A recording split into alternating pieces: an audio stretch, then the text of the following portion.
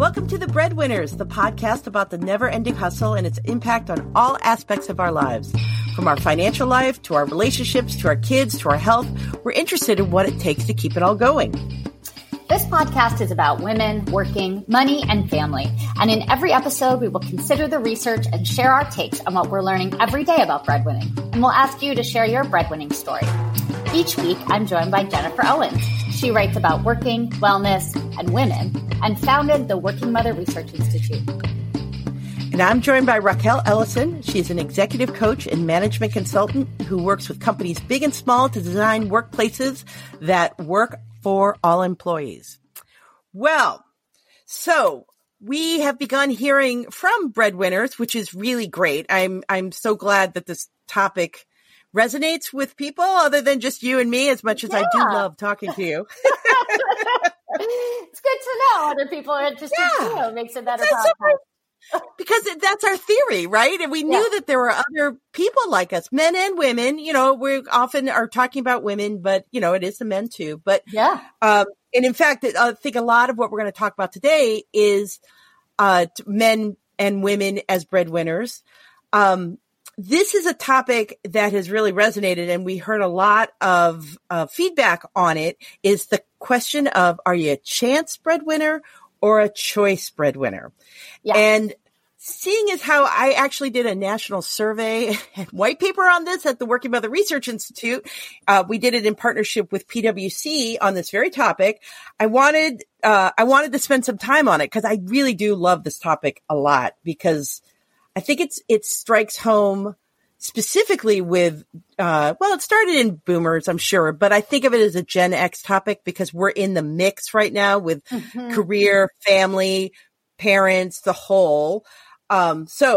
So we know the prime number, you know, our spirit animal number of our podcast is that Pew says that women are the sole or primary provider in 4 out of 10 households with kids.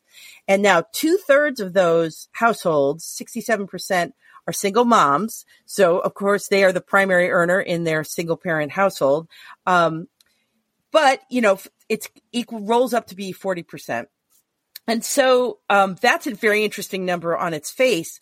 But when we decided at the Working Mother Research Institute to go deeper, we did a big survey and we, talked to, women who were the primary earners, not the primary earner, you know, the same or less. And we got a lot of data out of that. And one of the interesting points when you start to unpack that 40% number is that more than a quarter of all the partnered working moms we surveyed said they out-earn their spouses. I mean, I just want to say, we just need to acknowledge what a national treasure my podcasting partner here is. I mean, this is such a wealth of data, and it's so important that we have these numbers so we can understand kind of what's contributing to where we're at right now, right? Well, so let's look at the survey data. So I just, for our listeners, I just dumped a whole lot of numbers on Raquel. So I'm going to quiz her now. So Raquel. Yes. How many breadwinning moms say they fell into this role by chance? How many? So I am going to say that it's about 50%. This is like so well scripted. No, it's 72%. So of the women that we spoke to, and we spoke to thousands, the women who were the primary earner of their family, 72%, almost 3/4 of them said this just happened, you know, for whatever reason. And we're going to unpack some of those reasons. It was by chance. And by contrast, the dads, the breadwinning dads, almost 60% said, no, we planned it. We had to sit down and we said, you know what, my career is going to do this family better in terms of earning potential. Okay, let's make this happen. Right. So, what's the percentage of the women though who consciously? That part I was just going to jump into. So 29% of breadwinning moms made a conscious decision to be the main earner in the family. And they say they're more ambitious than their husbands, more dedicated to their careers, and more likely to be promoted. I think it's real. I think that's, some people like myself, I want to be the boss, and that comes with a lot of headaches. Managing people can be, it's hard and making sure projects get done on time, as opposed to contributing into a team, as opposed to having to lead the team. There's value in both parts. And so I totally get this when there are a certain cohort of working moms who say, no, I think I'm into it. I want to be promoted. I want to go along the path. And so let's do it. Yep. Now, did you have this conversation? I think we've talked a little bit about this. Did you consciously have a conversation in your family? We didn't have that conscious conversation. I think there was definitely subtext, like we thought about kind of what career paths, and I talked about, my husband is incredibly creative and was really focused on, doing these amazing projects around international publishing and works in translation. And so when I saw that, I think I had a choice between the different roads of psychology that I was going to go down. And I made the choice to go towards corporate organizational psychology as opposed to a different kind of psychology. So I think that was part of the conversation. I mean, it wasn't that I did that in response entirely. Like I really found, I found the field and find the field absolutely fascinating. And I think in a lot of ways, it's a better fit for me to have, these executive coaching relationships and then these kind of larger systems analysis, rather than doing kind of more one-on-one, clinical work. Yes. And I, while I know some stats, I never really wanted to be a researcher. I did a couple years of research assistant work, and I was like, you know what? I don't want to play with these stats. I don't want to do this. So I think that was how we did it. But I was thinking as we're talking about these stats, I'm going to shout her out. I have two friends I've known for years and years and years since I was a kid. And it's been fascinating. They're both my friend and her husband are brilliant, in very different ways. And when she was in college, she started a dog walking business, and he was in a band. He was doing some, he was doing some teaching. He was doing he was touring with the band. And as, the band ended up breaking up and he was doing some other teaching, but she, this dog walking business that had been something to kind of get her by in college, that she loved animals, but she turned it into an empire. I mean, truly. Wow. Yeah. He loves what he does. And she was just like, no, we got to grow this. So she's got, they have a family. They're a family of 5. The dog walking business, she's got a bunch of employees that are, doing the work for her. And then she raised money to create a huge dog park. And, she's just been very oriented towards, I'm going to do this. Like, this isn't just, I'm going to see, she really did see it as a career, where I think it started off maybe not that way. And then it quickly became, the vision for her career became maybe the clearest out of the two of them. I don't know, but she just, again, because they're both so brilliant, but she just kind of saw different ways to make it continue to grow. So I'm not sure whether, I could ask her whether she thinks of herself. When did that cross over? Right. Our podcasting czarina, Molly Beck, who is our lovely name check our podcast czarina at messy.fm. She sent us an article, which we'll put in the show notes, about,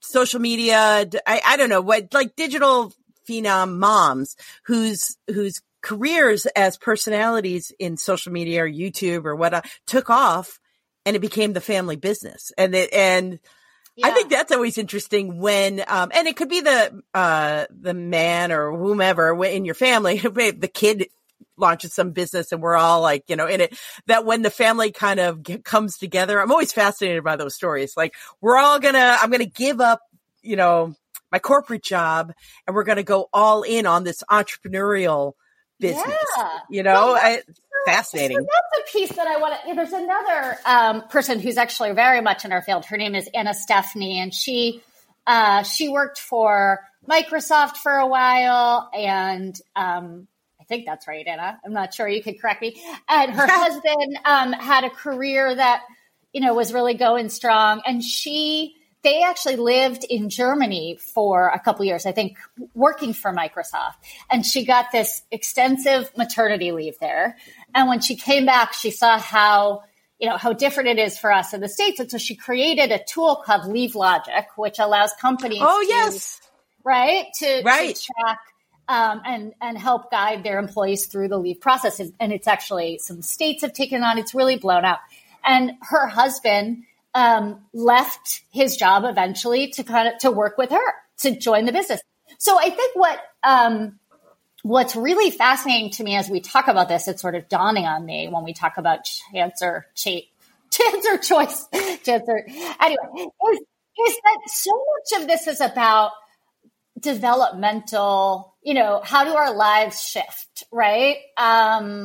I'm a big fan of Gail Sheehy's passages. She talks about us in different decades of our lives, and kind of what motivates us when. And, I think who knows whether my friend Sarah really saw that dog walking, when it shifted from being a dog walking gig to like an empire, right? Yeah. And who knows, and Anna might not have been, I don't know what their dynamic was before this business took off. So, I think there are pieces where there's planning, there's talking about things, in a partnership. And then there's, life and how things unfold. And I think there's, I think we do try to plan as much as we can. And then, circumstances change for a variety of reasons. Right. Most definitely. And we were talking, one of our readers wrote in and talking about being a breadwinning mom with a stay-at-home dad. Pew says that, that the number has gone up, to 7% from 4%, since 1989. So it's a modest increase, they call it. Now, the share of moms staying at home is virtually unchanged at 27%, in 2016. Yeah. So do you think, I don't know, is it a leap to say that the rise of breadwinning moms, is fueling this a little bit? There's so much happening. The slight rise. Yeah. I don't know. I think it's, it's interesting. When I moved to this city, I did a workshop for a bunch of business owners in the design space around business development and how do you, having had startups, I could kind of talk about that, different than management consulting, but still a cool thing to do. And there were a bunch of architects and designers in there. And one of them, I was asking them about their demographic, who's your sort of target client? Who are you looking to work with? And this was the most amazing thing. She said, in this town, it's breadwinning moms and stay-at-home dads with a strong design sense. And I was like, wow. I was like, you can really make that broader generalization. And I will say that it happens to be that here I do see a lot more stay-at-home dads than I did in Brooklyn. Really? Because I know a lot in Brooklyn. I know a lot too. Common thing with the creative, and stay-at-home dad and stay-at-home mom kind of will often imply that there's no revenue coming in, but that's actually, nearly everyone I know is doing something. But it's often someone with the generic stereotype that I notice is it's a creative professional who's home and has way more flexible and is probably working out of their home, and then the more corporate-y partner. But I don't know if that's true. That might be your Brooklyn thing. I don't know. No, I think that's largely true. I mean, I think, I've definitely I've seen kind of, I don't want to say cartoonish representation of that, but like I've definitely seen that in a very pronounced way in Brooklyn, in a different way than I see it here. Maybe not the wives aren't necessarily making $400,000 a year while the husband, that is the thing. I definitely knew them in Brooklyn. While the husband's making less or the partner's making less. I think that it depends. It depends kind of what environment folks are living in and what they feel, what their industry is and what the level, what the expectations are of kind of putting in that extra mile and being less maybe available to do pickup and drop off and kind of having less flexibility. And so therefore, hopefully that's going to yield more money in the salary, but less time. So someone's got to be home. Yeah. Well, here's the thing that was a big finding. I was not surprised by this because we had seen it play out in other surveys we had done at Working Mother. But no matter what reason, either your partner lost their job or going back to school for something, or is just you've decided that your career is got more ascendant, or for whatever reason. It doesn't even matter what the amount of your salary is. But if you don't embrace your role as a breadwinning mom and own it and take it, you're not as happy. The women, we saw this, it did not matter what the salary level was. That if you see your work as a career and you see it has value and it's not just a paycheck, I'm just like, I'm forced to earn money and I don't know people talk like this, but I'm like rolling my eyes, but, I'm just, making the money, or I'm just working until the women who say, hey, I'm the primary earner. I'm proud to be the primary earner. Now let's have a real conversation about what that means in this family. And I mean that not even like, look at me, I make so much money, but look at me, I'm working. Okay. I need everyone around us right here to step up on the dishes and all the things that go into running our family. Those women are markedly more satisfied right now than the women, even women, I'm sure pulling in like six figures or whatever, who are by chance and aren't embracing it and saying, oh my God, I am the primary earner. What are we going to do about this to support this situation for our family? And I find that fascinating, and I'm not surprised, I think. Yeah, no, I think that absolutely makes sense. What I wonder about is,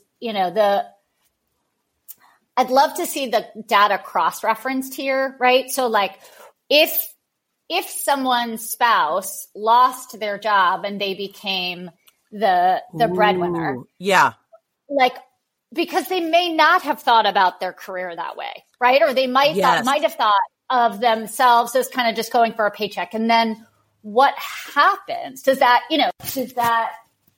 those people feel like they are, just having to work now and it's more of a burden than it is a career, more of a job. Yeah, it's not somehow not as serious or valuable, or do they feel more pressure? I mean, I think I think that's an interesting piece because again, I'm going to go back to the idea. I think that we have certain things that we plan for and certain things that, just happen as industry shift. And, I think it's interesting to think about, well, how, if you are put in a position or, by default, if you end up in a position where you are the breadwinner, how do you go through, that transition, and get to the point where you are feeling like you're owning this new identity, right? Right. Which is really easy to say and really hard to do in real life. the minute everyone starts, I work from home, and the minute everyone starts gathering, there is a momentum that happens in the evening where it's just like, what needs to be done right now? It's hard to have those like, okay, I get all fired up about, we should be supporting these people who are the primary earner and helping with the chores and all that sort of stuff. But I also know whenever I've had to broach that subject and have that conversation, it takes us weeks. I mean, we're dealing with the college search right now. It took me like months to kind of get my mind ready for it, clear off the decks enough to like really be in it. I don't think these conversations are easy because who has the time? But I think they're incredibly valuable. Yeah, but I'm not even talking about the conversation so much, although that's important. Like, I think I'm thinking about, because I want to separate the emotional labor piece from the career, the realization that the career is driving you and therefore you're more. The internal dialogue. Yeah, the internal dialogue. I mean, so I'm going to go to my management consultant theories, but there's a guy named William Bridges, and he talks about, the difference between change and transition, and the fact that transition is something that we go through. It's a process, right? So we go through these 3 phases, maybe not linearly, but, ending. So letting go of, maybe of your identity, maybe as not seeing yourself as the career, and then moving through and being through this very, disorienting time where you're like, I don't know, am I the breadwinner now? like that ended. And then the new beginning where you're like, oh, I got this. Okay. This is like, I am really in my career. Right. So I'm just curious about that. And then, the emotional labor stuff, I think, is this other part. Because it won't change, even if you have that emotional labor part, if you've got this vision of yourself as, working on this career and looking at, how to go bigger and really invest more, I think it's a different dynamic, I think. That's interesting. Because you do often think as a writer, when you're doing these reports and even when you do the survey to find people and then defining who are the people you spoke to, you're constantly trying to make these parameters and definitions and put people into boxes. And it's very hard, is the primary earner someone who makes $1 more? Is it $2 more? Right. Right. And then right. Is it someone who's making more because they made more right now, but in the previous 10 years, the other made, I think you're right. And so it's sometimes your thinking, your own internal dialogue needs to catch up with where you really are. I could see that. Yeah. I mean, and I think, what's interesting is when I get a big confession time, that when I started doing coaching with women in transition during this period, particularly women, although men too, I was really, and maybe this is my being burned by my years of research assistant and deciding not to really be Boy, that was really a traumatic time in your life, man. No, it wasn't. It was just like, man, I don't want to do this because I didn't like putting people in different boxes. So I didn't like stats because people would say, particularly the stats around,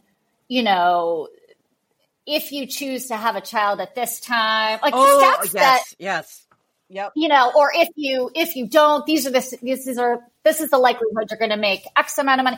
I mean, all of that is really important, but I always felt like it really was, driving people's behavior, maybe not in the most helpful way. Mm-hmm. But, as I've come over the past, 15 years that I've been working on these issues, I feel like, I love stats now. I think there's so much to learn from them. But I think it's, I think that there are times where we can't really we see these big numbers and kind of, we think about, is that what I should do? Right. Is that what I should do? And then, thinking about the nuances I like because, I'm part of my job is to talk to a lot of those people and then hear the nuances of their stories, which is why we want to hear from all of you to hear what's your experience, dive a little bit deeper into the chance and choice experiences that you've had. Was it, pre-planned? Was it something that evolved? We want to hear it. So, and have you thought about it? Do you continue to think about it? And is your internal dialogue catching up with you? Because I like that concept a lot. So, well, thanks for joining us today on The Breadwinners. Whether you're a chance or a choice breadwinner, we hope your internal dialogue has given you time to spend with us and that you'll share your own story with us at the Breadwinners podcast. How are you making it work? We'd love to know. Please remember to subscribe to our podcast and to rate and review it. Let us know what you think about the Breadwinners. Help us tell the stories that mean the most to you. And until next week, keep hustling.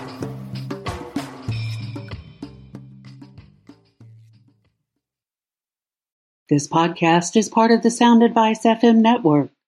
Sound Advice FM. Women's voices amplified.